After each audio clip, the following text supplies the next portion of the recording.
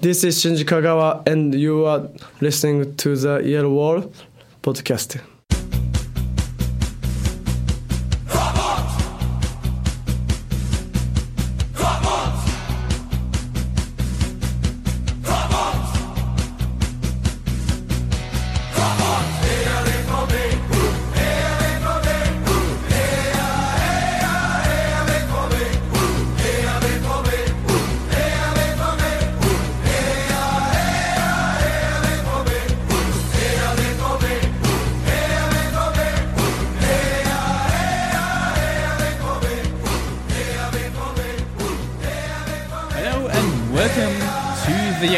I'm your host, Stefan Butzko, and I'm joined by the one and only Luca Gier. Hello, Luca. Hello, Stefan. We're having a podcast for two. Yes. I thought we'll mix it up a little bit. Also, I don't think it's going to be such a long podcast, but after we covered the new guys last week with Diallo and Delaney, among others, I thought it's time to look at the players that left Borussia Dortmund and at the players that should or could leave Borussia Dortmund, and of course take a quick look at Sebastian Kehl, who was presented by the club on, I think it was Tuesday or Wednesday, I can't remember. I was busy celebrating Independence Day in the United States. So yeah, there's that. I guess in case there are any Arsenal fans listening to this and want to know who Sokratis is, I think this is where we should start then.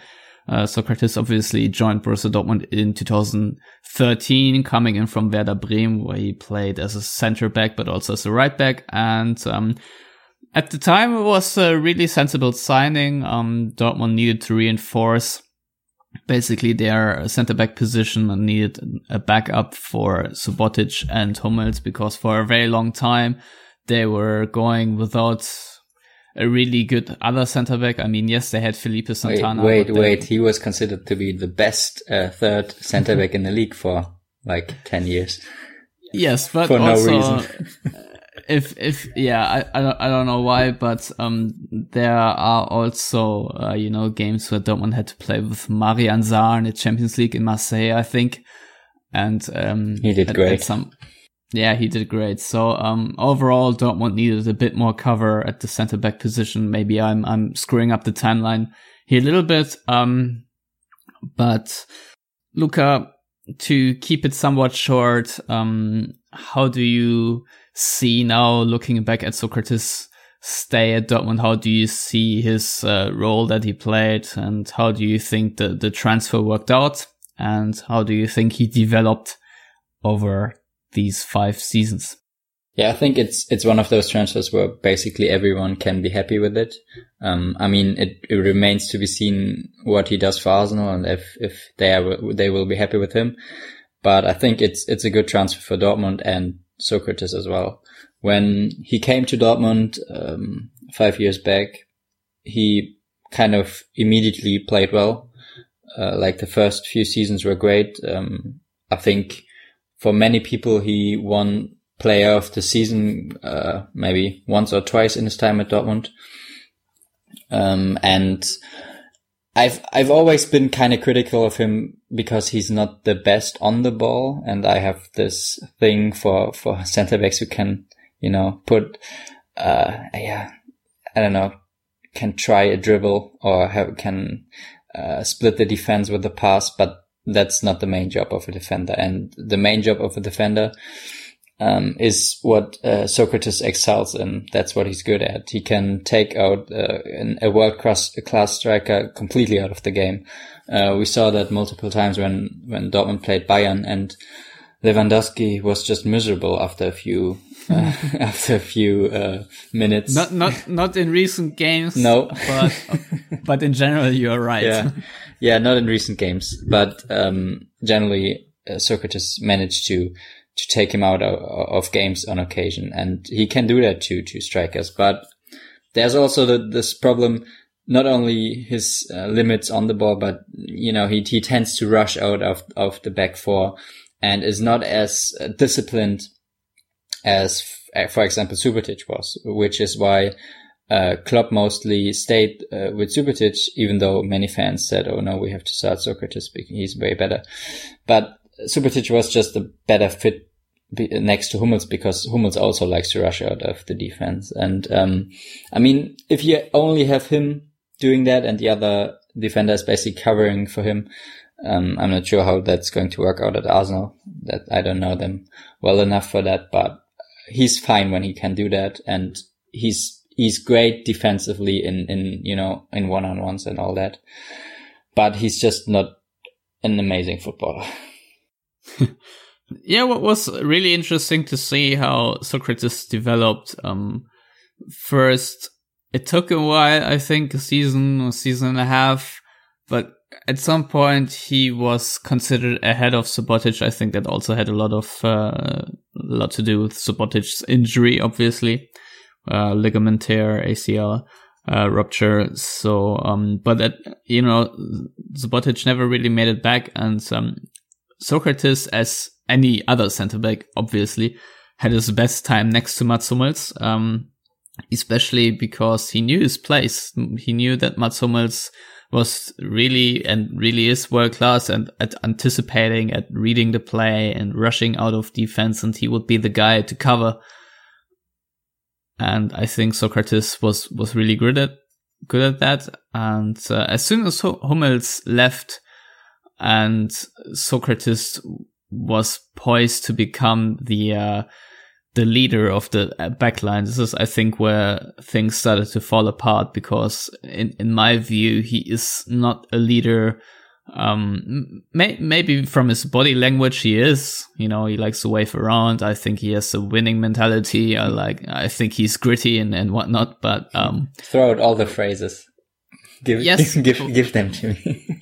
But when it comes to giving team tactical instructions, I think there are weaknesses, and I think also in let's put it this way, I don't think Sokratis is good at reading the game and making decisions, when to move out of the center, out of the back line, and trying to steal the ball and when to fall back. And also, he was one of the culprits last season, especially where he was caught ball watching. It wasn't exclusively last season, but under Peter Bosz, it was really a terrible problem, and it didn't really, it got a little better under Peter Stöger, but not too much. There was a time where when opponents had an attack and would run all the way through to the goal line to cut it back, all the Dortmund players would just rush to the goal line and never cover the people in the space behind, leaving the entire box almost open. And that's something Sokratis is also at fault for A, not realizing the danger, and B, not organizing his defense and midfield properly enough.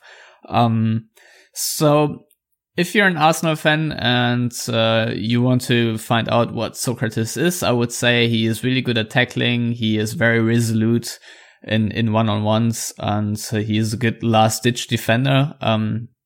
This, I think, is something very positive and something Arsenal also rely a lot on, just because they are not very good structurally. Maybe Unai Emery will change that, who knows? But as soon as he needs to anticipate plays, then it can get very hairy. I would actually think the first goal that Schalke scored in the reverse fixture this last season is the perfect example. I mean, Marcel Schmelzer got a lot of shtick for having a really poor touch, and I think Daniel Caligiuri then stole the ball off him. But Sokratis could have easily covered that space, and he was just running out of his back line for no reason, and that opened up the chance for someone else. I can't remember who it was. Maybe it was Harit or so to score. Nice of you to remember, to remind us all of that. Yeah, but I think that was a perfect example for Sokratis. Minus points. Yeah. He just sometimes opened up the space by moving forward and being too late or just completely trapped in no man's land. So, overall, a very good defender. But I think in the last campaign, especially once Mats Hummels left, he really struggled, and Dortmund needed to find alternatives. Also, someone who's better at handling the ball, as you just already touched upon. And I think with Akanji and Diallo, and also Toprak, Dortmund have 3 center backs that should be more capable for the overall style. So, as much as I liked Sokratis as a person, and obviously he kind of had cult status by never smiling ever, and just looking mean at opponents, that was kind of cool and was kind of funny. I think it's Sokratis shrug was also amazing. Just what, me? He almost killed someone and then just shrugged it off. That was always hilarious. But I think it's now a really good time for him to go to Arsenal, because I also don't like Arsenal. So no, but then should we go get Luis on the podcast? No, not this time. But no, obviously Sokratis, a really cool player and sort of a hero, but I think sometimes his skills were a little overstated, because the hard tackling guys sometimes get a little bit more love by the fans in Dortmund than the other guys. But nevertheless, it's now the perfect time for him to leave. And hey, that's also a really good segue for Gonzalo Castro, isn't it? Poor Gonzo. Yeah. Yeah. When it was announced that he left for Stuttgart, which I think is a very good transfer for both clubs, fee around 5-6 million or so, not so high, but he's also 31 years old by now, I think. I think Castro was signed to be a utility player, to enhance the level of depth. And in his time at Dortmund, I think that's just what he did. He had very good performances and really bad performances. But overall, I think it was a successful tenure for him at Dortmund. How would you assess his campaign, let's say, in black and yellow? It's tough with him. I think, I'm not sure if he was actually bought as an utility player, but that's what he turned into, at least. I think he was kind of bought as a successor for Gündogan, because they all thought he was going to leave, but then he extended his contract for 1 more year, and then they were kind of stuck with both of them. And as a utility player, if he was bought as that, I don't think he was. He was kind of alright. I think you can definitely have worse squad players than him in your squad. And, there was good Castro and there was bad Castro. Exactly. Yeah. I don't know who coined that term. Was it Jason? I'm not sure. But however, whoever coined that term, good job. Because that's what it was with him. He had a good game and then he had a terrible game right afterwards. And it usually was that way throughout his time. And then I think this season he just, for Castro, and I think it goes for Sokratis as well, that they both struggled with, the bombings and the bombing and the attack. It was already mentioned by Peter Bosch. And I think during the winter break, when he was already not at Dortmund, that Sokratis was not much of a leader, or not as much of a leader as he expected him to be. And I think the same kind of goes for Castro, that he just wasn't capable this season, in his current state of mind, to be much of a leader and to help maybe the younger players. That was kind of the downfall this season, and maybe a new start in Stuttgart will be good for him. The same with Sokratis and Arsenal. Yeah, the thing about Castro is that I can't really assess how much of a role he played in the dressing room, of the field, and whether he was a big help to younger players or not. But considering that the professed restart is the one term that always pops up is discipline, that Kehl and Sammer and Sorg and Watzke, they all want to see more discipline. I think obviously there's a problem with younger players. There was the entire Aubameyang scenario and Dembele and whatnot, but it's certainly transcended that. And they want to form an entirely different culture, and I think that Castro, as one of the more experienced players, like everyone else, they certainly deserve some blame, I think, for the culture they had in there. Obviously the dynamic of a group is very complicated and very complex, so it's not like I'm pointing my finger on Gonzalo Castro and saying he is the guy that's at fault for Dortmund's lack of discipline. That would probably be way too easy. Nevertheless, though, on the field, he was never one to really step up. He had his games where he was really great, and a lot of things worked out perfectly, and you could see that he has a lot of quality, but he never really managed to be consistent about it. And the one thing to be said about Castro is that he, I think, has a lot of great ideas on the field. However, usually he just cannot weigh a pass. Sometimes you feel like a pass from him is perfectly weighed, and he just finds the perfect timing and then speed and momentum to play the ball, and sometimes they're just simply overhit. Just too many times there was a pass that was just overhit, or the passing angle just wasn't right to meet the destinations. So that was always a bit frustrating about him. And also I think sometimes Castro just thought he would be better in a dribble than he actually was, so he lost the ball quite often when it wasn't necessary. And obviously a big issue with him also was the pressing resistance. I think, players like Kagawa are much better equipped than Castro, and if you pressure him, that's always going to be a problem. I think Dortmund also often struggled when they relied on Castro to be like the only source of creativity on the field from the defensive and central midfield. If that was the case, Dortmund often struggled to create anything because Castro isn't much of a creator. When there are very little runs, he is not the one who takes the ball and dribbles and creates space per se. If there are spaces to play into, I think he can be a really, really good player, but he was never at the level to really sustain at Dortmund, to be the guy that really remains there and puts his mark on the team. Obviously, as previously mentioned, I thought he had tremendous games, and games where he won games for Dortmund. I think, for example, was it a semi-final? I think it was away to Hertha Berlin. Yeah, I was going to mention the same game, yeah.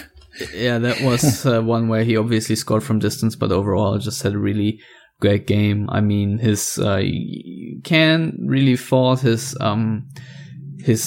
industriousness, his work rate on the field. I think that was always really good. I also think that from a defensive standpoint, maybe people may disagree with me there, but I thought the way he runs, the way he closes down space is actually not bad. I always thought from a defensive kind of standpoint, he was solid, maybe not outstanding, but at least a very solid player, somewhere between solid and good, I would even say. So, overall, as an all-rounder, he was really good. Only that experiment playing him as a right back, that didn't quite work out. Made for a fun game though, against odds. Yeah. Yes. I mean, it was a fun game, but he also only lasted 45 minutes in that position, true. I think. True. So, what do you make of Castro? Obviously, he played he played a lot of games, especially once Gündoğan was gone. But, Dortmund were always sort of yearning for more quality on that very key position that he usually played in. But they also struggled to find someone. Mahmoud Dahoud certainly wasn't the guy just yet. Maybe he can become a player to excel on that position. Julian Weigl obviously struggled for a long time. Nuri Sahin never really excelled either. And I want to say, to me, Gonzalo Castro is a number 8, and he was often used as a number 6, especially by Stöger. I think that was a general misunderstanding, now come to think of it. As a double 8 with, let's say, Götze or Kagawa and Royce, it sometimes worked out, but I don't know, it just never excelled really. And that was sort of frustrating to see that, you know, at Leverkusen he had a lot of good games too in that position. But yeah, after all, I think Dortmund have better players than Gonzalo Castro, and should have better squad players after the summer, though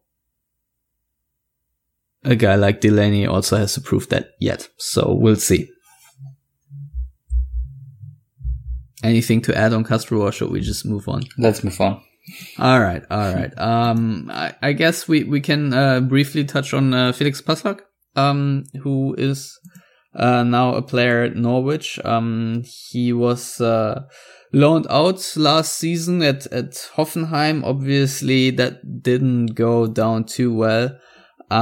He only played 73 minutes in the Bundesliga under Julian Nagelsmann. He had like 1,052 minutes in the 4th division, which is obviously not what Passlack had hoped. He was basically going to Hoffenheim while Jeremy Toljan went to Dortmund. And yeah, it's I guess representative of how tough it is to implement a player from your own youth system into the professional team, the senior team, especially if you're Borussia Dortmund and the jump is just that big, because like Christian Pulisic, Passlack was part of the team that with Hannes Wolf won like, I think 3 German championships in a row. First with the youth under 17 and then with the under 19, if I'm not mistaken. And Passlack also looked quite comfortable in his first strides as a right back, and Lucas Piszczek described him as the future on that position at some point. But I would say in his last season at Dortmund, where he played around I think 500 minutes even or so, but he just didn't really look good. Maybe it was it the second half of the season or the entire campaign? I can't really remember. But at some point he just declined and was not exactly defensively solid, and I thought a loan would do him a world of good, but as we now know, so far hasn't worked out for him. So we'll see how it goes under Daniel Farke now in the English 2nd division. Luca, do you think that there's a way back for Felix Passlack to Dortmund? I mean, he's a guy from the region. Obviously, he could be a potential player that fans can actually identify with him. He's a very physical guy that helped him in the youth. But do you think that in the professional life, he's now 20 years old, he possesses the quality and the potential to actually make it at Dortmund when he returns, if he returns? I mean, as you said, it's really tough for a club like Dortmund, which has great players in their squad, to implement players from the own youth. But it's also about the quality of those players within the youth. And to answer your question, well, I think he has the quality to play for Dortmund one day, at least as a regular. I don't think so. Back when I kind of extensively watched that team with, you mentioned with Pulisic and Burnic, and at that time, still playing Patrick Fritsch and also Brun Larsen, who came to the team a bit later. I always thought, Passlack was always touted as one of the most talented players of the bunch. And I think, he was in the upper half, basically, of the team, but I'm not sure if I would have put him in my top 3 out of that under 19 team. Pulisic was by far the best player out of that team. And then just from a talent standpoint, I think Fritsch and maybe Burnic and Brun Larsen were also probably better than Passlack, who, like you said, relied on his athleticism. But although he's not the most, enduring guy, he always had a bit of a problem in the last few minutes of a game. And then when he played for the pros, I remember him not playing many passes forward and usually taking the pass backward as a safer option. And that's kind of not what you want in a right back. So I don't think he will make it at Dortmund. I'll happily be wrong and see him play a great season at Norwich and then return to Dortmund. But yeah, I personally don't see it. I'm not sure why he's so overhyped.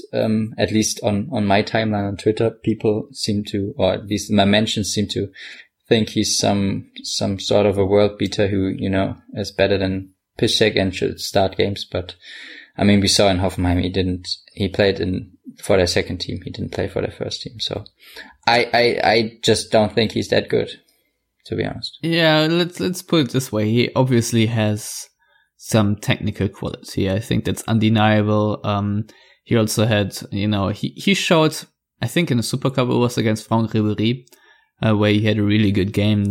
He is competitive. So it's not like all hope is lost on him just yet, but from a cinema standpoint, he's basically on the opposite spectrum of Eric Durm. I think you explained it quite well once, that because of his muscle mass, that he tires out just too quickly, and that he is just too bulky, and that's obviously a problem usually for players, with sports science these days. They should be able to work problems out like these.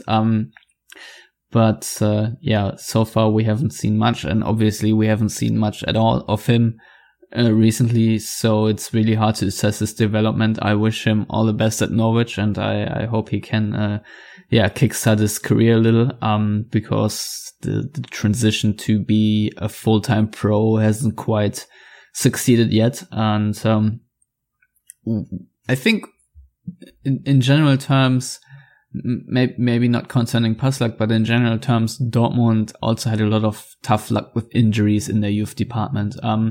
The guy who I always thought would be the heir of Lukas Piszczek was actually Julian Koch, who I thought had a lot of potential, but he had, I think, a very horrible knee injury, and then he went to Fortuna Düsseldorf, and sort of at some point he was never seen again. Or was it Mainz? I can't even remember, but yeah, he went to a bunch of clubs, I think.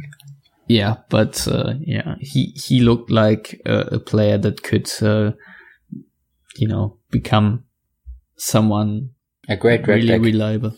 Yeah, but I mean, sometimes we also just hype players, and then they're just not that person we think they are. I mean, Jeremy Dudziak is maybe the best example there. Yeah. Who at the Under-17 World Cup at some point really dazzled everyone, and we were like, man, he's like the next Evra or something. And he just didn't want to play. He just didn't want to play left back anymore. Nah, at St. Pauli, he never really became that guy we were hoping for.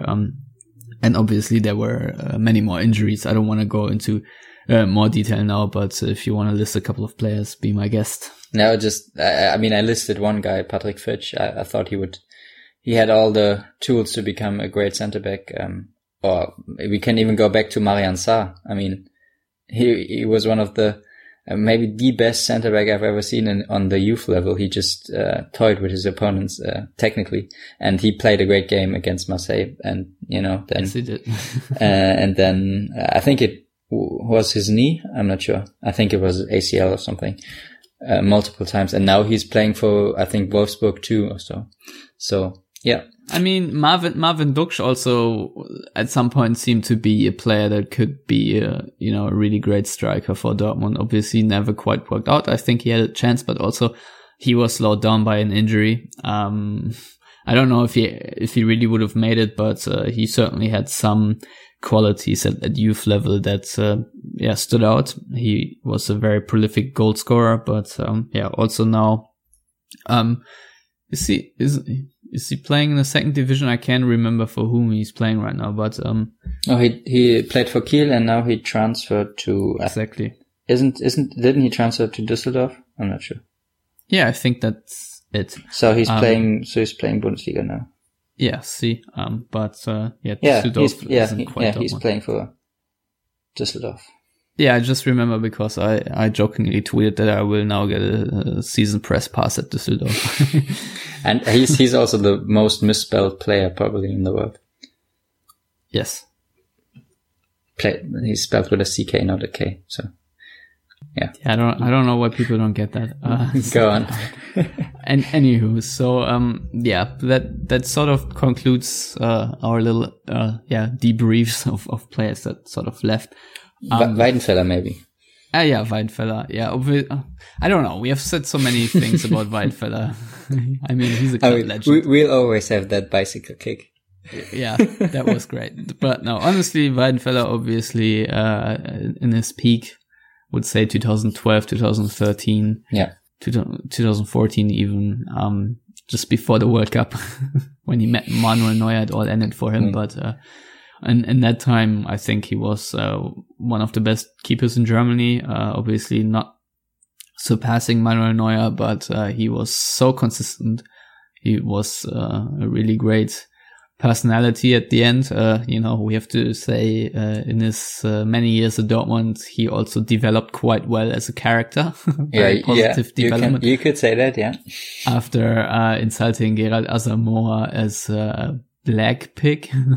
And then I think they changed it to a gay pig because somehow being gay is better than being black. So yeah, that just gives you the history of one Roman Weidenfeller. But in the end, I think he is way past these antics and very likable guy now. And obviously he achieved legendary status at Dortmund easily. Also, just by the way he played, I think he was a really fun and entertaining goalkeeper. He managed to always be in the right position. And Bayern fans would get really upset that he's basically just standing there getting shot at. But, it was actually very quality goalkeeping. And I always say on this podcast and everywhere else that I assess a good goalkeeper based on his consistency and not necessarily on the spectacular saves he makes. But, if you manage over a season to have a proper decision making and 100% of your decisions are the correct ones, that makes you a better goalkeeper than poking this one ball out of the top corner once, I think. So that's also my one gripe with Roman Bürki. And with that, we come to players that maybe should leave the club. No, let's not go there. But Can I make a bad joke about Weidenfeller? Yes, go ahead. Yeah. One could say he's better at getting shot at than 50 Cent. And now we can carry on. Oh Jesus, I should have not allowed that. Anywho, so Roman Bürki now is wearing the number 1. They changed a couple of numbers around, so I will be confused at least until October. Yeah, same. Yeah. I don't even know who else got different numbers because I was not going to click on a photo gallery by Ronach. I'm sorry, Florian, if you're listening to this. Never gonna happen. So I'll just have to wait and see. I think Gomez got to 17 or something like that. Yeah, that's a good number. Sergio Gomez, obviously a player that we like. gets a lot of praise. So we'll see how he works out. So Luca, you obviously wrote down your list of players. You know, it's sad, but it's a part of sport. Players get cut. If you want to do a restart and a squad overhaul and bring in a lot of new players, you also need to get rid of some. So I guess you name a name and then tell me why he should leave and. Yeah, who's your number 1 pick for needs to go? Are we drafting? Yeah, we're it's a dump draft now. Okay, basically. So basically the thing is, I think the squad was too big last season already, And okay, Mr. Bosch. yeah, Mr. Bosch and Mr. Everyone, basically. So far they've signed 4 new players and 3 players kind of left for them, basically, or at the same position. Both came in and no winger has left so far. So my first pick would go to a winger, and the honor goes to one André Schürrle. So he's the number one. He's the number one pick for me. All right. Yeah, I know it's just because he really plays the position Wolf came in for.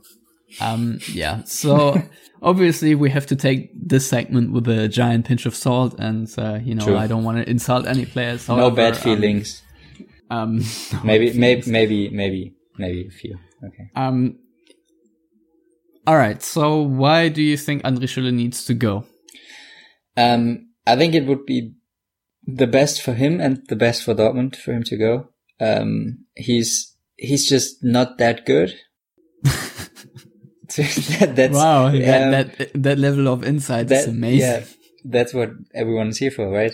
I think he was bought mainly to keep Thomas Tuchel somewhat happy, because they've worked together, and afterwards the Watzke and Zorc basically said, we're not going to buy players for coaches anymore, because that's what happens when you do that.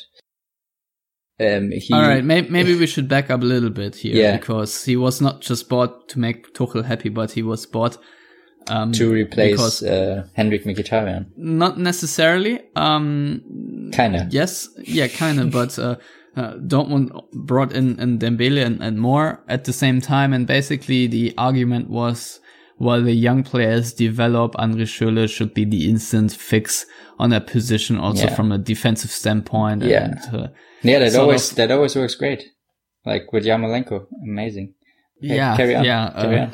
But yeah, we'll come to him in a second, I guess. But that's, I think, just didn't work out. André Schürrle defensively not all too impressive too often, and I always wonder if he was the better choice, or if the actual number one choice of Tuchel, Karim Bellarabi, would have been the better choice. I think both kind of equally bad. Yeah, anywho, it didn't quite work out for Schürrle, because quickly it became evident that he wasn't really playing. He was on the bench, and he was the most expensive signing with 30 million from Wolfsburg, of course. Yeah, I just don't see it how André Schürrle under Lucien Favre will excel. There's obviously a chance for every player. It's a restart. And so André Schürrle obviously may deserve that chance, but maybe also not, and needs to be sold. But the question is, who wants him and who can pay for him? Yeah, I'm not talking about the transfer fee necessarily, but about Schürrle's wage demands. Yeah, and that's what I was going to mention. I mean, that's one thing that has to come down. The Dortmund's wage kind of roll, is it? Or payroll. The payroll, it has to come down, because it's insane what they're paying for some players that aren't playing, or aren't that good. And that's the thing about Schürrle. If he was, I don't know, earning like 2 or 3 million a year and was a bench player, I'd be okay with keeping him, because he seems like a genuinely nice guy. He gets along with his teammates, mainly Reus and Götze, and that's all good. But he isn't that. He's probably one of the biggest earners at the club, and he's not playing like it. And that's definitely true. I mean, André Schürrle has his moments where he scores goals, and I think he can be a good impact player from the bench when the opposition is tired. And I don't know, his crosses are decent. He has his qualities. I think in counter-pressing, he can do the job. And, defensively, he isn't entirely crap, because he has a work rate. So he actually tracks back, and not always though. And, overall, as you said, it's just about the money, really. From a financial aspect, it just doesn't make sense to have him just because he doesn't deliver the amount of for the amount of money that Dortmund are paying him and have paid for him, because his first touch is just like a trampoline, and he also needs like a radius of 20 meters to turn around when he gets the ball. Remember those 2 weeks he was amazing? No. So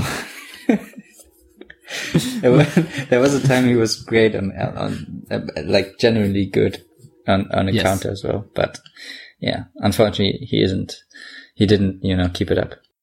No, the problem really is that players obviously, when they're in full form, feel fully fit, then they perform. But how long does that window last? Players do play a lot of games these days, and at some point they will feel very tired, and there's a level of fatigue that players just drag throughout the season. And I think it's important to have players that still have a good performance level once they're in that sort of window where they're not feeling at 100%. And once Schürrle isn't at that 100% window anymore, he is just useless, I feel. And he's always talking about, getting into his best fitness level and finding that window where everything is at 100%. But the reality is, and as much as it pains me in professional football, you are not in that window for a long time. So as soon as he drops out of that window, he often also just becomes a liability. How many counterattacks happened against Dortmund just because André Schürrle lost the ball? He had an idea, it took too long to get the ball to the player he wanted to get. And, by that time, the opponent were already over the halfway line with the ball, and, it's just dangerous. So, I think he could be a decent squad player, like I just described Gonzalo Castro, but you're right, as an expensive signing, and he basically gets star player money and just isn't that guy. So, I would agree with you. He needs to go, and for fresh start. Talking about windows, he should get out of the door. Yeah. So, as tough as it is, but sometimes we need to have these tough conversations on the Yellow Wall pod. And, so yeah. Who's the next guy on your list? No, you have number 2 now. Oh, I have. Oh, all right. All right. Fine. I'll go for Yarmolenko then. Yes, controversial. But he was also too expensive. I kind of want to give him another chance, but I also don't think he is worth the money Dortmund are spending on him. I mean, he costs 25 million, and I just don't see him improving a lot from last season. Yes, he had a great start, but then one good goal, basically. Yeah, players figured out what he can do and what he can't do. Basically, he has one good foot. Yeah, and as Lars always points out, Yarmolenko is cooked after like 5 minutes in the game. His fitness is atrocious, and I just don't see how that will improve. And my major criticism isn't his technique. It's not his lopsidedness in not existing right foot. You were going to basically. Say. And it's also it's not his stamina, although that's a problem. It's just his defensive positioning, and I think that's actually fixable.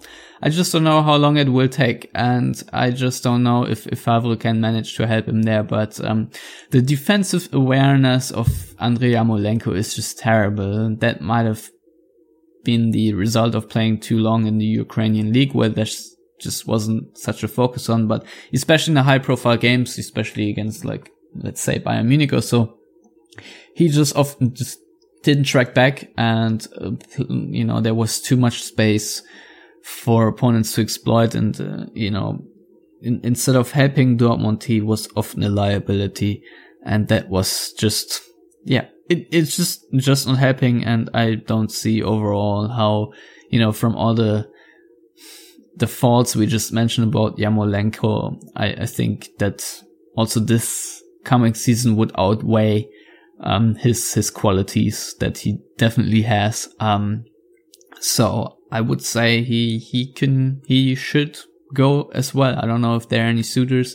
I don't know if the club actually wants to sell him right now, and maybe we'll eat a lot of humble pie in half a year, or at least I will. But I think, with all the wingers you have right now, and we're talking about a bloated squad, Yarmolenko just didn't work out. He was hit and miss, and so was his transfer. I don't know, Luca, if you have a different opinion. If you have, please be my guest. I also have him on my list, not as high as you have, but I also have him on my list. So yeah, basically the same as Schürrle. He would be a decent squad player, but it's too expensive to be a squad player. Well, he wasn't my number 2 pick to be dumped, but I thought while we're at the winger department, we'll just all right. But yeah, I think maybe if they don't get a striker in, which I think is a real possibility, maybe try him out as a striker. At least he can't mess up defensively as much, maybe. So maybe worth it. Yeah, and he also needs to do as much running. Yeah, true. That could help. No, he definitely has a very lethal shot. Yeah. Also from distance. He scored quite a few goals, didn't he? Yes. He didn't play that much and scored a decent amount of goals. So he has some goals in him, at least.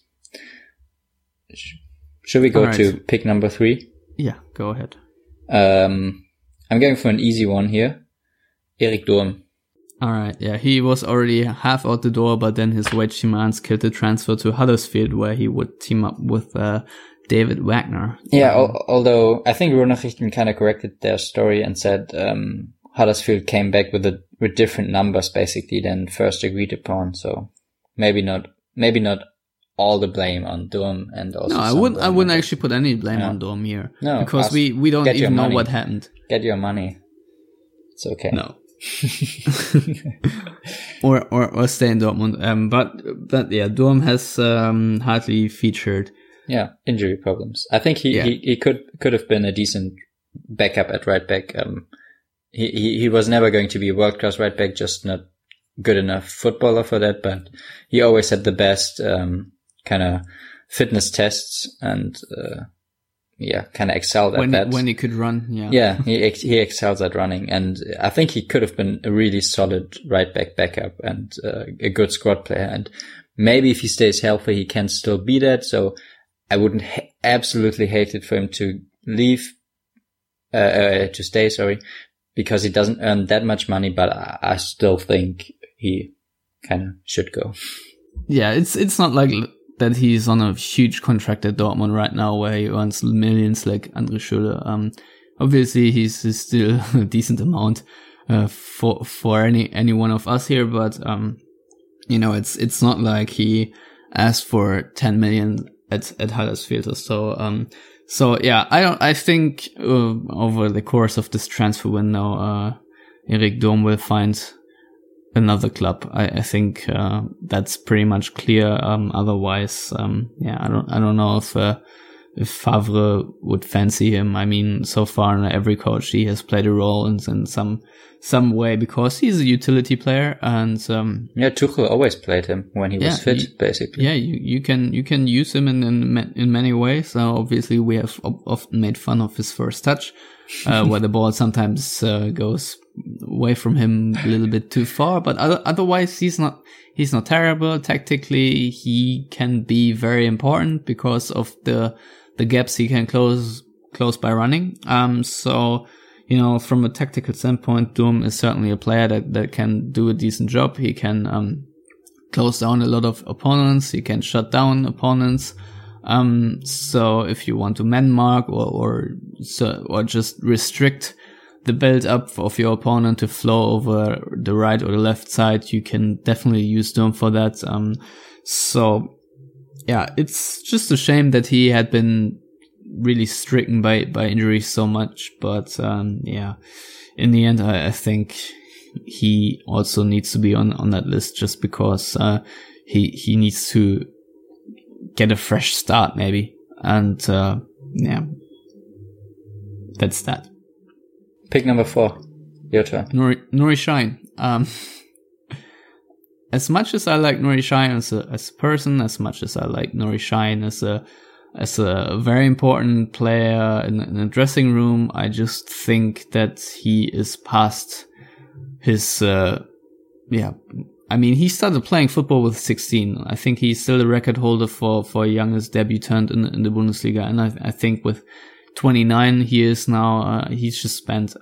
His legs aren't quick enough anymore, and he has also become a tactical liability. I mean, he certainly offers still qualities that you can utilize, but in this world, in the Bundesliga, if you don't track back as a defensive midfielder, you will be haunted. And Nuri Sahin just doesn't have the legs. He still literally tries to.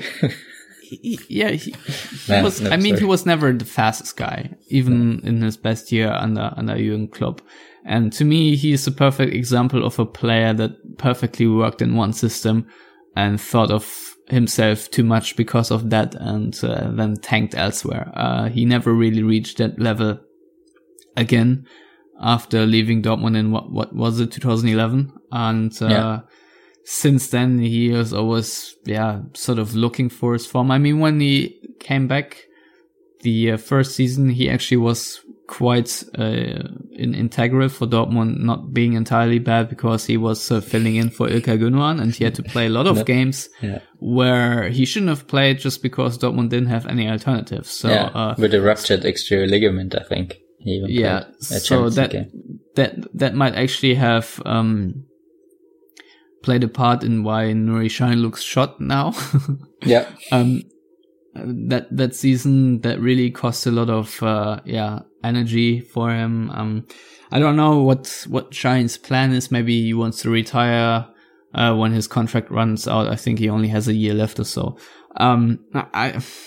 The thing is, he also earns a lot of money, and I just think Dortmund could use it a little bit better. On the other hand, I can see why he is a very important character, and it's certainly not easy to put him on the list, but I think the last season just has shown, especially under Peter Bosz, when he actually was like the designated player to play a key role in midfield. It just never really worked out. He had a couple of good games, but it was never on a level where you would say, wow, you got Nuri Sahin's back. And also him and Julian Weigl also don't work out at the same time on a football field, because they are too similar in their positioning. And then also you don't have a lot of vertical passes. But I actually think that Nuri Sahin's vertical passes are still much better than whatever Julian Weigl offers. Anywho, now you can tell me if you would also put Sahin on that list, or whether you would keep him around. Yes, strictly on the pitch, I would definitely put him on the list. Just not, he just can't run anymore. And that's not good when you play football. And off the pitch, I would say he's definitely, I mean, as far as we can tell, he's definitely important. I mean, Pulisic always talked about him, how important he was. Literally every young player always mentions Nuri Sahin first as exactly. The most influential guy. He helps out the young players and tries to integrate them. Obviously, didn't do a great job last season, apparently, because that didn't work out so well. Maybe, but he also had his own problems. So maybe he could come also back to someone that. Very affected, I guess, by the attack on the team. This is very obviously he wrote about it for the Players Tribune, and you could really feel how much of an impact it had. Nuri Sahin obviously is a very I guess in baseball you would be the guy that catches the ball, behind it. That's a great baseball analogy. Yeah, I have no idea. No, the guy that stands on home plate, I just can't think of the position right now. It's probably catcher. Yeah, probably. I mean, knowing American sports, the guy who catches the ball is catcher. Yeah, who knows? And the guy who I don't know. I guess my American audience knows where I'm getting at, because they are probably usually the guys that can read the game most and have a very strategical mind, and the same thing can be said about Nuri Sahin. He, from a tactical standpoint, has a very, good vision, I would say. He can read the play, he can describe tactical, phenomena, and, if it wasn't for his legs just not working as well as he would like. I think he could be a very decent player. But it's just not the case anymore. So, I guess we'll see him become a footballing coach at some point in his career. I think he already is, right? He's already coaching like an amateur. Yeah, he's already coaching his local team. Meinerzhagen something. Yeah. So, yes, he is, as much as it pains me, but he would actually go on that list. So, who's next on the list for you? Yeah, I was kind of torn between Şahin and Rode because I think there are too many midfielders, but also not as many that both of them should leave. At least not if somebody else comes in. Because, I mean, we also have that injury to Julian Weigl, which we don't know how bad it is and how long he will be out for, but it kind of sounds like he'll be out for a while. I already found a replacement for him. He's gonna join on the free. It's Max Meyer. Oh, yeah. No-brainer. Amazing transfer, Stefan. And now we're all, we can all be happy you're not the sporting director. But, I would leave Rode off then and, come to kind of controversial one. But actually we do have to discuss Rode as well. Okay, then let's talk about Rode. Because you at least have to point out why you think he should stay on. I mean, depth, yes, but give me a little bit more here. Yeah, depth is obviously the reason number one. Reason number two is I think he can be a useful squad player if he manages to stay healthy. That's obviously a big if with him, but he still has legs in contrast to Şahin. He's not as good a footballer, but I think he can still, fulfill a role. He can still be that, I don't know, let's say Bender in midfield. Kind of hides on the ball and excels off the ball. I actually would like to make the point about Rode, and I would actually agree with you why he should maybe stay on. If we think to Favre's tenure at Gladbach and when he was successful, he had defensive midfielders called Harvard Nordtveit and Kramer. So and not really the Xhaka most, later. And Xhaka obviously, so not the most technical guys. And I wouldn't want to rely entirely just on Delaney to do the job. I think you still need some depth on that position. I think Sebastian Rode, I mean, he has been made fun of a lot for, I don't know, just rightfully so sometimes for being the club mascot at some point and not really doing anything else. And and announcing that Bosch would leave probably. Yes. No, Stöger, sorry. Stöger, yeah. But I still think there is a place for him at Dortmund if he can use the preseason well, and as you said, he has qualities. Also, I would actually say he can do that Bender role, maybe even with a little bit more skill on the ball. Yeah, true. So I would like to see him around and play a few more minutes now, because ever since he left Frankfurt, I spelled it out once at the podcast. I don't have the stats right in front of me, but since then he hasn't played a lot of minutes, to put it mildly. And I think in his last season at Frankfurt, he played the same amount of time he has played ever since leaving, or so, something like that. So it's really not good for Sebastian Rode. But I think there's a way back for him, so he actually would not necessarily be on my list. So who was the next guy for you? Kind of controversial. I think Rafael Guerreiro would be my next choice. Well, as rumor has it, Thomas Tuchel wants him to lure him. That they would fit together. All right, explain yourself. He's not a good left back. At least not a great left back. He's alright. He's really good offensively. He can do everything you want from a left back, I think. I don't think you could ask for a much better, left back going forward, but you can also not ask for much worse left back going backwards on that level, at least. He, I mean, he even seems kind of lazy sometimes. He just, jogs back or walks back sometimes.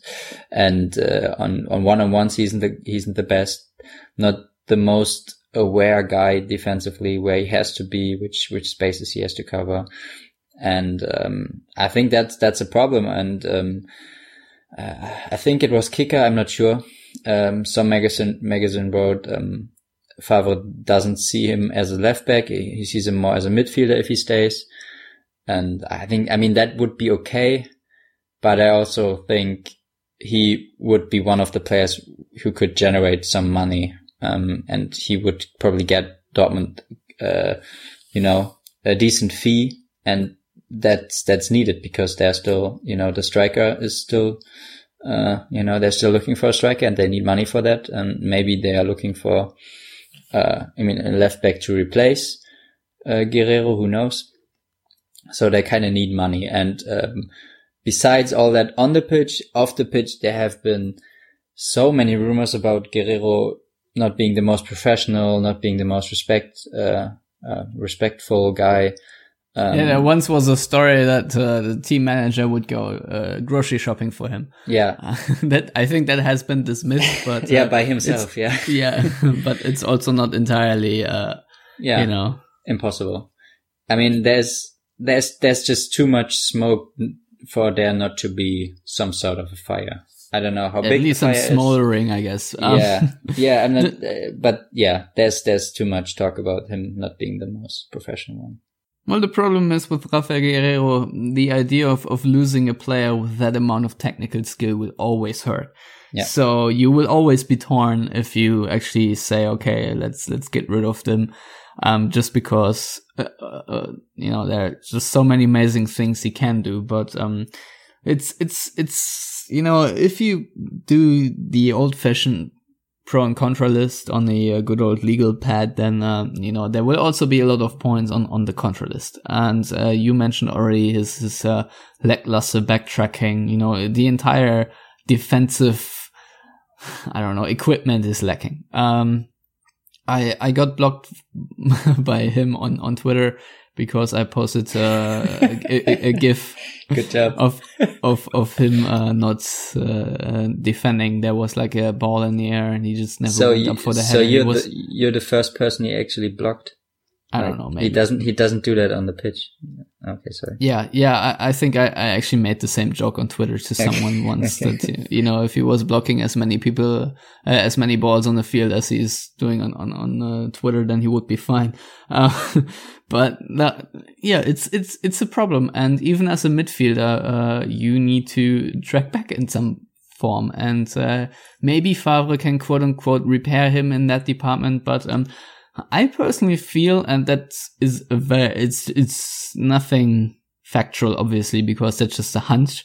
But, when Dortmund officials are talking about that, they need to, find more players with a winning mentality. They want to be more team players, yada yada, and maybe put less of a focus on technical players. I always feel like when they say that line, they always side-eye Rafael Guerreiro, because he is exactly the sort of player that excels in the technical department, who has a, amazing first touch, who can score a lot of great goals, who finds, passes, who can create, who can be that number 8 player everyone wants, who can create so much, but then, when things get a little bit rocky, he just disappears. And I just don't know if his future lies with Dortmund in that regard, despite him being such a illustrious technical player. To me, it's a really difficult one, because he was also obviously struggling with injury, and I think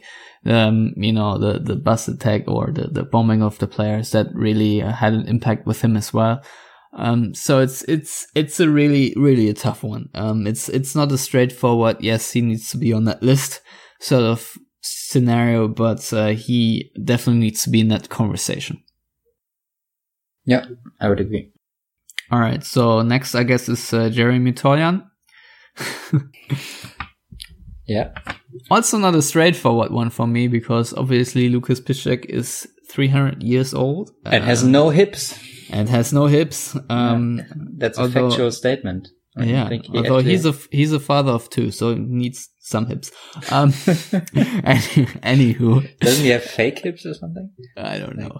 He's half robot. I don't want to go into much detail, but Lukas Piszczek is a very important player for Dortmund. We have seen it last season that I was telling everyone how bad he was while he was playing, only to find out that it's worse when he's not there. Yeah. That goes for a lot of players. Yeah, but that's obviously a dilemma. Jeremy Toljan now hasn't really impressed anyone. I think that's a fair assessment. He had a good couple of minutes against Tottenham on the left side, but I don't know. It's not that he really. I don't know. I think Jeremy Toljan could do a decent job in the same position that Nico Schulz is excelling at Hoffenheim right now. Don't you dare compare him to Nico Schulz. That's an insult. To who? To anyone who gets compared to Nico Schulz. That's an insult. Go on. But my point is Julian Nagelsmann at Hoffenheim managed to use his left back in this regard as a system player where his strengths are highlighted and his weaknesses are hidden. And I think the same counted for Jeremy Toljan at Hoffenheim, even though he never fully impressed me and he was always sort of a hopeful prospect, but never really, nobody really know how it would work out for him. So far his first season at Dortmund, was so, I guess. And, I don't know. He's sort of a player where I would want to say wait and see. But on the other hand, Dortmund are also already looking for a new guy on that position to loan someone out. So I don't know if Toljan should actually stick around or whether for the sake of his own personal development, it would be best for him to just look for a different club. What do you think, Luca? I'm really torn on him because he just doesn't seem to be the most intelligent guy in his decision making tactically. So yeah, I feel the same. I wouldn't be absolutely devastated should he stay, and I wouldn't be devastated should he leave. So it's kind of it's okay either way, basically. The only reason I wouldn't like for him to leave is that I had to admit to myself that I was totally wrong about him because I thought he was really good. Weren't you also in a camp that thought Juho Park would be like an enormous transfer? Yeah, I'm not sure. I don't remember, but he was an enormous transfer just for the Jubo Part moment. And you are welcome. And after your question, which was probably one of the top 5 moments in the Bosch era, the top one. Yeah. If people don't know what we're referring to, I was asking, I think Eric Dom was just again picking up an injury in Marcel Schmelzer as well. Oh. It was very early in the season, and I asked him about Juho Park. I asked Peter Bosch, and obviously at this time Juho Park was banished to the second team, and so I obviously asked, I thought it was a good question, why not consider him? I mean, he's someone with Bundesliga experience, and I think Arne Niehorst was the press officer for this press conference, and Peter Bosch turned to him. He's like, Juho Park, and like, I need help. Like, I need help. Who is that? Yeah, help me here. And he was like injured a lot and plays for the second team. Yeah. And basically the initial question was Juho Park. And I didn't correctly hear what Bosch said, so I just said yes. So that might have made it even worse. But I'm slightly deaf. I apologize, which is why I once misunderstood Sven Bender chant for Peter Schürger chant. Not my best moment. But yeah, so this is why Juho Park became a legend now at Dortmund. Yeah. So great transfer. Toljan. So I was totally right about Juho Park, even though I don't know if I liked him. Toljan, I really liked. in the moments I saw him for Hoffenheim, basically, you're right. Nagelsmann is just really good at putting players into roles they excel in and they're good in. That's kind of what good coaches do, and that what coaches didn't do last season at Dortmund. So maybe, yeah. So maybe Toljan could, play a better role under Favre because he seems to be a good coach, and maybe, could find a suitable role for him. I would like that, but yeah, as you said, they're already looking at Hakimi from Real Madrid to loan him out, which is, I know, they're kind of the same age, kind of. I don't know about quality. I haven't seen Hakimi that much except for in the youth league where he played amazingly against Dortmund and scored a goal. So, yeah. Yeah, but signing everyone that scores a goal or two against Dortmund doesn't always work out so well. And I don't know. I mean, Shiva was amazing. Shiva was amazing though, so I have no idea what you're talking about. All right, fair enough. All right, who's the next one on your list?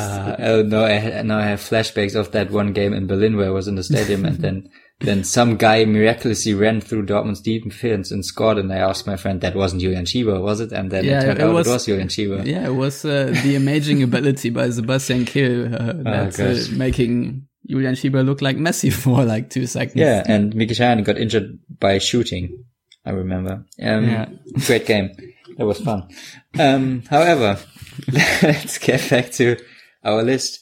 I have 2 more names on my list. The first one kind of depends on whether we get Dortmund managing to sign a striker or not. Isak. I'm not sure if I would let him go permanently, but I would be happy to let him leave on loan and, develop elsewhere. He was also one of the guys which, there was some talk about him not training that well and not being the most disciplined guy in the world and not taking criticism so well. So, maybe loan him out to the second division or something and, try to fix him, so to say, because I think there's a lot of talent, and we saw it when he came on in a few Bundesliga games. He didn't score, but he was so unlucky though. Yeah. How close did he come to score? Like, so. Yeah. 3 or 4 times, like nearly goals. Yeah, and he has great technical ability, especially for his size, good hold-up play, and I think he has everything to become a good striker. So, I kind of don't want him to let him go permanently, but, maybe a loan would do him well. All right, here's the thing. I don't think that Dortmund will be able to sign a striker as dominant as, say, Batshuayi or Aubameyang or whoever. I think I think so too. If there's going to be another signing, there still might be space for Alexander Isak. And Dortmund obviously have, realized they need to improve their culture of discipline and professionalism. And I guess we'll get to that in a second when we talk a little bit about Sebastian Kehl's opening press conference, or because you didn't watch it, of course. But but nevertheless, you didn't really miss much. It's basically the next Oliver Bierhoff. But no, to be a little bit more serious, I think that Dortmund overall as a team, they obviously will become a little bit more disciplined, and professionalism will be, more on the agenda and will be more important. And then that will be a filter. And either Isak can adjust and make that cut, or he won't. Yeah. That's very simple. I think, as you said, he has everything that he needs to be a really good striker. The goals that he didn't score, where he just closely missed in games against Berlin, for example, or Wolfsburg, in the second half of the season, where Aubameyang was, able. He at least created chances where other strikers just wouldn't have created that chance to miss in the first place. So he is still a player I have very high hopes for, where I see a lot of potential, just as you. And I would really like to see it all work out in the end. So I would give him the benefit of the doubt. He's still a very young guy. I think he's 19 now. So, still a lot of personality to develop there. So He is not on my list, but I can see why a loan would make sense if playing time just doesn't seem to be an obvious given. And I think Christian Pulisic always highlights how important it is for a player his age to play regular football. And if Dortmund can provide that, a loan would certainly make sense. I don't know what the best fit in that regard would be, whether that should be in the Bundesliga, in the second division, or outside. I don't know. Do you have an idea of a team that would actually really be a good fit? I always like Freiburg because they have such a nice, mentality, so to say, or such a good culture within their club, but I'm not sure how they look striker-wise. So yeah, where's Nils Petersen going? Yeah, I have no idea. So yeah, I don't have a specific club, and it's the same with Guerrero. We can hope that Favre, who has not only a reputation, but who has proven that he can work with kind of difficult characters. Also Isak is not exactly Balotelli. Yeah, exactly. He got Balotelli and Hatem Ben Arfa to work, and maybe he can get Guerrero and Isak to work. Who knows? So they're not per se difficult in the same way, but kind of it's said that they're kind of lazy and all that stuff, so not that professional. So maybe that'll all change. And like you said, Isak is still young. There's still a lot to learn for him, and that he's still able to learn a lot. Basically, yeah, he's actually still 18 years old. He will turn 19 in September. So. And all the dumb stuff we did when we were 18, so he can still change. So. Yeah, loan, if a good club comes up, I would still be happy with the loan, but also if he stays, also good.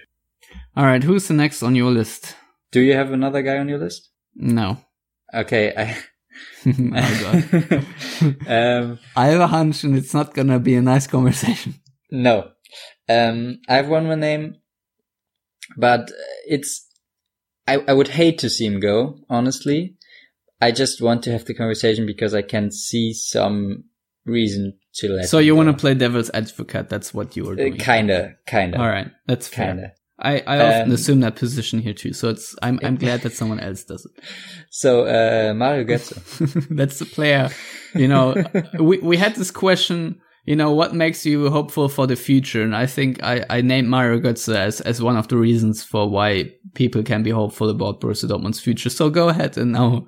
Yeah, and I can see that, but I can also see why it would make sense to let him go. So the argument here is similar to Schürrle and Yarmolenko. It's not officially, but I think kind of everyone knows he's the second highest earner at the club behind Marco Reus. Does he play like one, or did he play like one so far? I don't think so. Will he? I have no idea. He just seems physically it's not as bad as Nuri Sahin, but he also doesn't have the legs anymore like he used to. And then we have the question, can he still play as a number 10 on the level Dortmund need? I don't think so. And there are some murmurs that Lucien Favre doesn't like him as a central midfielder. And if that turns out to be true, I think it would make sense to let him go, because he earns so much money. He wouldn't play on his best position, which I think is a central midfielder, like a number 8 nowadays, maybe in a 4-3-3. Just assuming that it's true that Favre doesn't see him there. Because as we talked about, Favre likes guys who can run in midfield basically, and Götze can't really do that anymore. He can run a lot. Like, he can cover a lot of distance, but he can't cover that distance fast.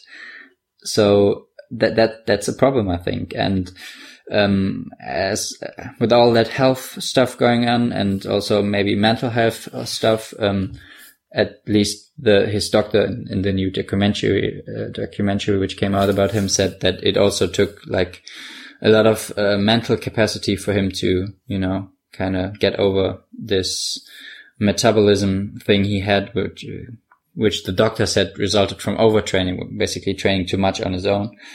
which you can kind of see because he built up so much muscle, and he has basically the same problem as Felix Passlack. All those muscles need oxygen, right? And then you kind of tire out because you don't have that much oxygen anymore. So I think all those are problems, and I know that your rebuttal will be that he's still probably the best footballer in the team, at least on technical level. So yeah, go ahead. Yeah, I think I've made my case many times enough, but I actually have to agree with you. If there's a scenario where Lucien Favre doesn't create that or doesn't want him to play in central midfield where he is best and most comfortable at, then it's tricky because, as you said, he earns a lot of money, and Dortmund are not PSG or Manchester City where they just can throw cash around, but they have to be very sensible and need to pay a lot for the players that actually do a lot.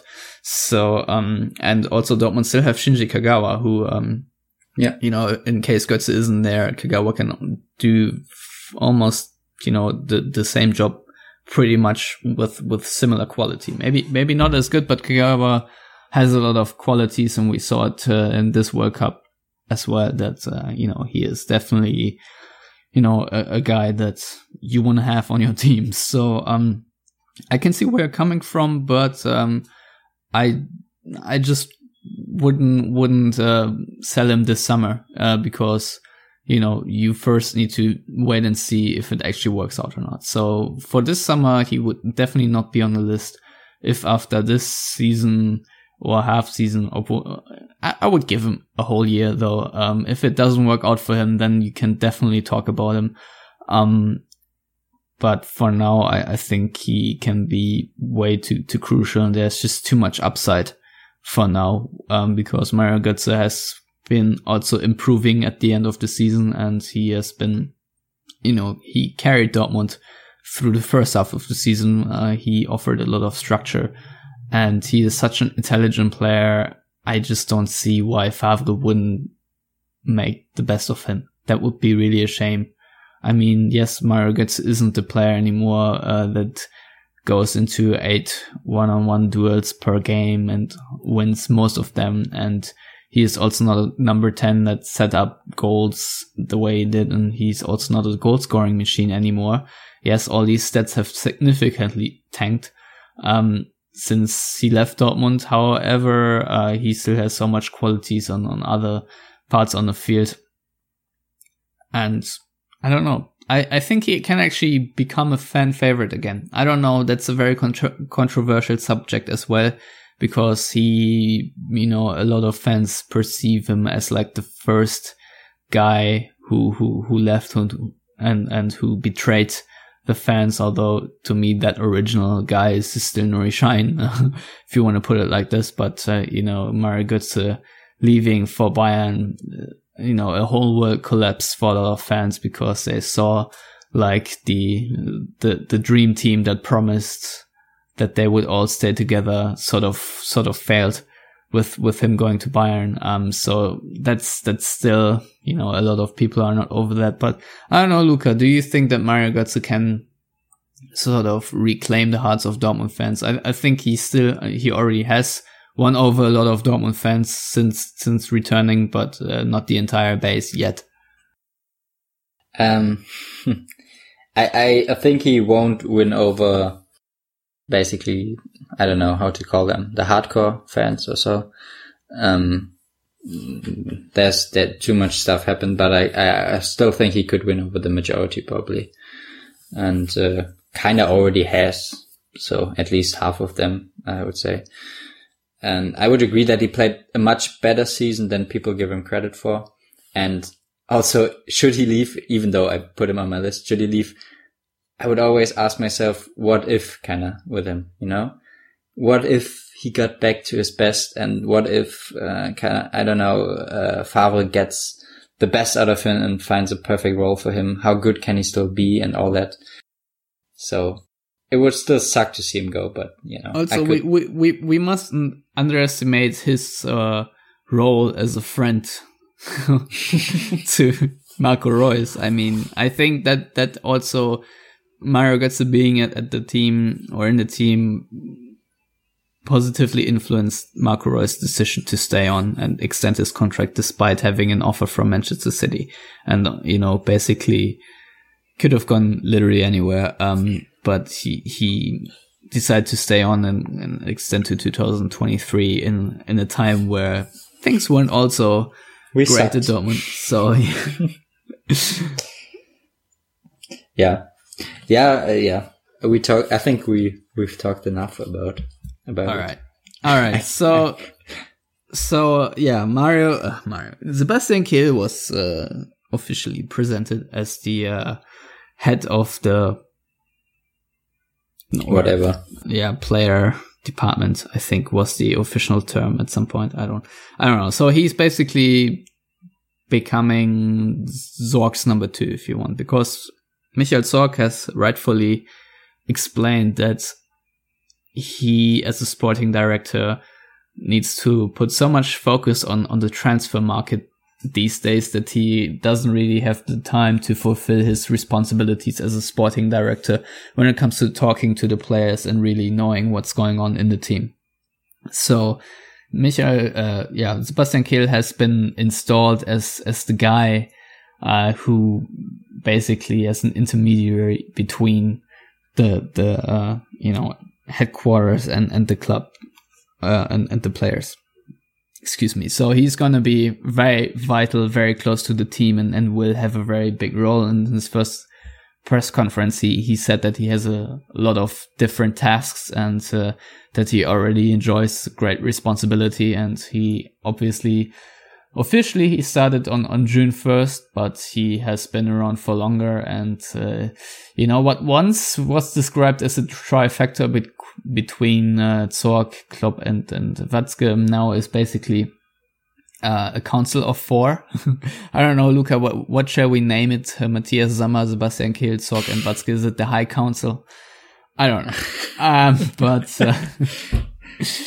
basically this is the new setup, how Dortmund try to improve their decision making overall with Sebastian Kehl, someone who obviously has a lot of experience himself, who did the entire spiel of going through the sporting manager course at the UEFA and become a little bit more smart about how sport business works. And obviously he has a coaching license, he has the A license as well. So he, I think, made the transition from becoming a professional player to, from being a professional player to becoming more of a team manager and all that goes with it. And he has said that, he is trying to improve the structure overall, of Borussia Dortmund. He says that, topics are, obviously surrounding the team, but also the medical and then the rehab and the fitness department, sports science, I guess would be the word, to have an umbrella term. And in his first press conference, he was really talking a lot about, values. But what I found very striking was he said that the analysis of the past season basically has resulted in the takeaway that they have a demand to make changes at the staff and, at the staff around the team. And I guess the most prominent guy that left recently is Massimo Mariotti. He acted as a scout / I guess, was he a fitness coach? I don't know, but I think most prominently, obviously, as a translator for all the guys. I don't know. So he is outdoor. I'm not entirely sure. Maybe we'll learn about that move. I think he moved to Stuttgart now. We'll learn a little bit more as time progresses whether that falls on his presence, I guess, maybe enabled that. At least would be my theory for some players to be a little bit more complacent about their own integration into the team. Yeah, some people kind of jokingly said, "Oh, players have to learn German now." Yeah. So but that's a natural reaction. I don't know if it's true or not, but you might come to that conclusion. Again, I don't know if it's actually true or not, but Dortmund will make a couple of changes, I guess, in their staff because they want to, and Sebastian Kehl assessed it, so I thought that was quite interesting. I don't know who else will go and come in. Obviously, there will be a new assistant coach for Lucien Favre, but I guess the guy they had in mind, which is Hannes Wolf, didn't work out, so we'll see about that. And Kehl basically has phrased that there is a new attitude of what they will demand from the team, that they will implement new rules, I guess rules of behavior or whatnot. He didn't want to really dwell on it and reveal anything more. So, he kept everything very broad. But he wants to create a living phrase book. Yeah. At least that's what it is on Twitter as well. Sadly. But he wants to create a new atmosphere, and that atmosphere is a very disciplined one, and he wants to create that Dortmund feeling. Again, I'm just paraphrasing here. Yeah. With the connotation on phrasing. So, because he said in the past there were a couple of things that didn't really fit to Dortmund, and that everyone needs to find their place at Dortmund, and that he expects players to accept that there's a reset, a restart, and he was talking about values and virtues, and that Dortmund is a working town, and he wants players to identify with the city, that they need to feel that it's a privilege to play for that club. And, he wants players to have respect and be humble, and just overall show a very great readiness to perform. And now you said be humble. I have a Kendrick Lamar earworm. What? But go on. No, don't you know that sit down, be humble? Go on. Yeah. Go on. He was also talking about the performance culture, and he wants to improve the relationship between fans and the team, and that the fans can better identify with the team and vice versa. And overall, he said that he expects his players, and I guess we're looking at the likes of Guerrero and Isak here, maybe, a more professional attitude toward their job. And he also said, which stuck with me a little bit, that it only really starts when you arrive at Dortmund, because I think that was a little hint at a lot of players becoming complacent as soon as they arrive in Dortmund, that they feel that, as soon they signed their contract, that they've made it. And, he wants to make clear that that's absolutely not the case once you become a Dortmund player. Once you don that shirt, that you're only really at the beginning, you're starting. And I guess he wants less complacency at the club in all fields. to sum it up, I don't know what you think about that appointment, but I think it's a very necessary one. It's good that Zorc mostly recognized that there is something, a void that needs to be filled, and that it helps them to be a little bit more flexible in their process, and have also a little bit more oversight overall. I think that's very important. And obviously Sebastian Kehl is touted to become, and to morph into that sporting director role, because Michael Zorc doesn't want to be at the club forever, I guess. So what do you make of this appointment, Luca? Because I don't think you have really gave your opinion yet. Yeah, I don't think this appointment is a disappointment. Okay, sorry. It's really late here. I'm sorry.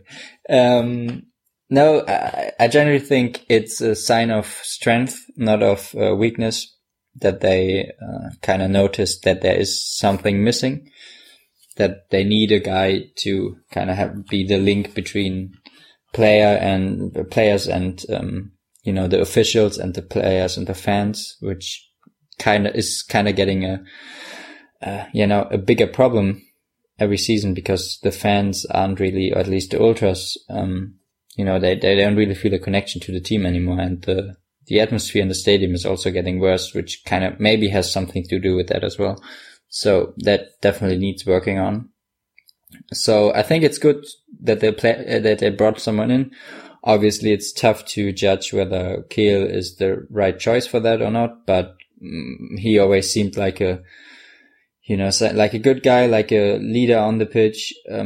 He's not, I mean, every time he speaks in public, it always sounds like, like we said, like copied from a phrase book. It's not really clear what he wants to say. It's really broad every time. So we will have to wait until he actually starts working. And but that's also his external. Yeah, things he say. I think he's obviously very well aware about what he can say in public. And, obviously. He also doesn't want to go too much into detail. I think that's a very different thing you will get from him in private and within closed ranks. It might obviously sound cheesy, but I think the club wants to create a little bit more identity. I think that's important to them. And the thing is, he embodies that. He fully identifies with Borussia Dortmund, and if they want to have a guy that sort of lives that and is supposed to be a role model, there are just not too many options out there. So Sebastian Kehl, in that regard at least, if you want to create a sense of identity and someone also who may stay loyal, then he's a good choice. So full stop.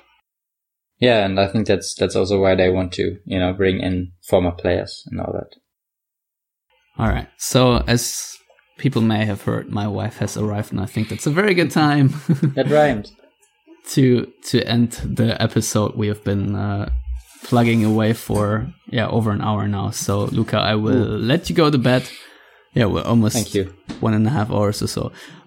So thanks again for doing this little dump draft. if you want, it was fun. I wanted it to be a little bit rambly and not entirely serious. So yeah, it was literally a mock draft. We mocked the players. It had to be. So thanks again for coming on. And listeners, where can they find you on the interwebs? They shouldn't, but on Twitter at Viertekirch. All right. Very nice. You can find me at Stefan Butzko on Twitter. You can find the entire Yellow Wall Pod and the presence on yellowwallpod.com. And Yellow Wall Pod is also our Facebook and Twitter handle. If you want to subscribe to our show in various ways, please do that on iTunes, Stitcher, and SoundCloud, or your podcatcher of choice. And if you feel the need to contribute financially after we talked so much about overblowing salaries, please do that on patreon.com/theyellowwall. If you put in a quid or two, that would be nice. And I think we'll be back next week, and I'm actually will hopefully use the time and do some Borussia Dortmund fans from around the world segments. So that's hopefully something to look forward to. So, Luca, thanks again for coming on, and to everyone else out there, thank you for listening, and I hope everyone sort of slowly but surely gets excited about the new season. I can certainly feel it a little bit already, so there's that. And with that, until next week, goodbye.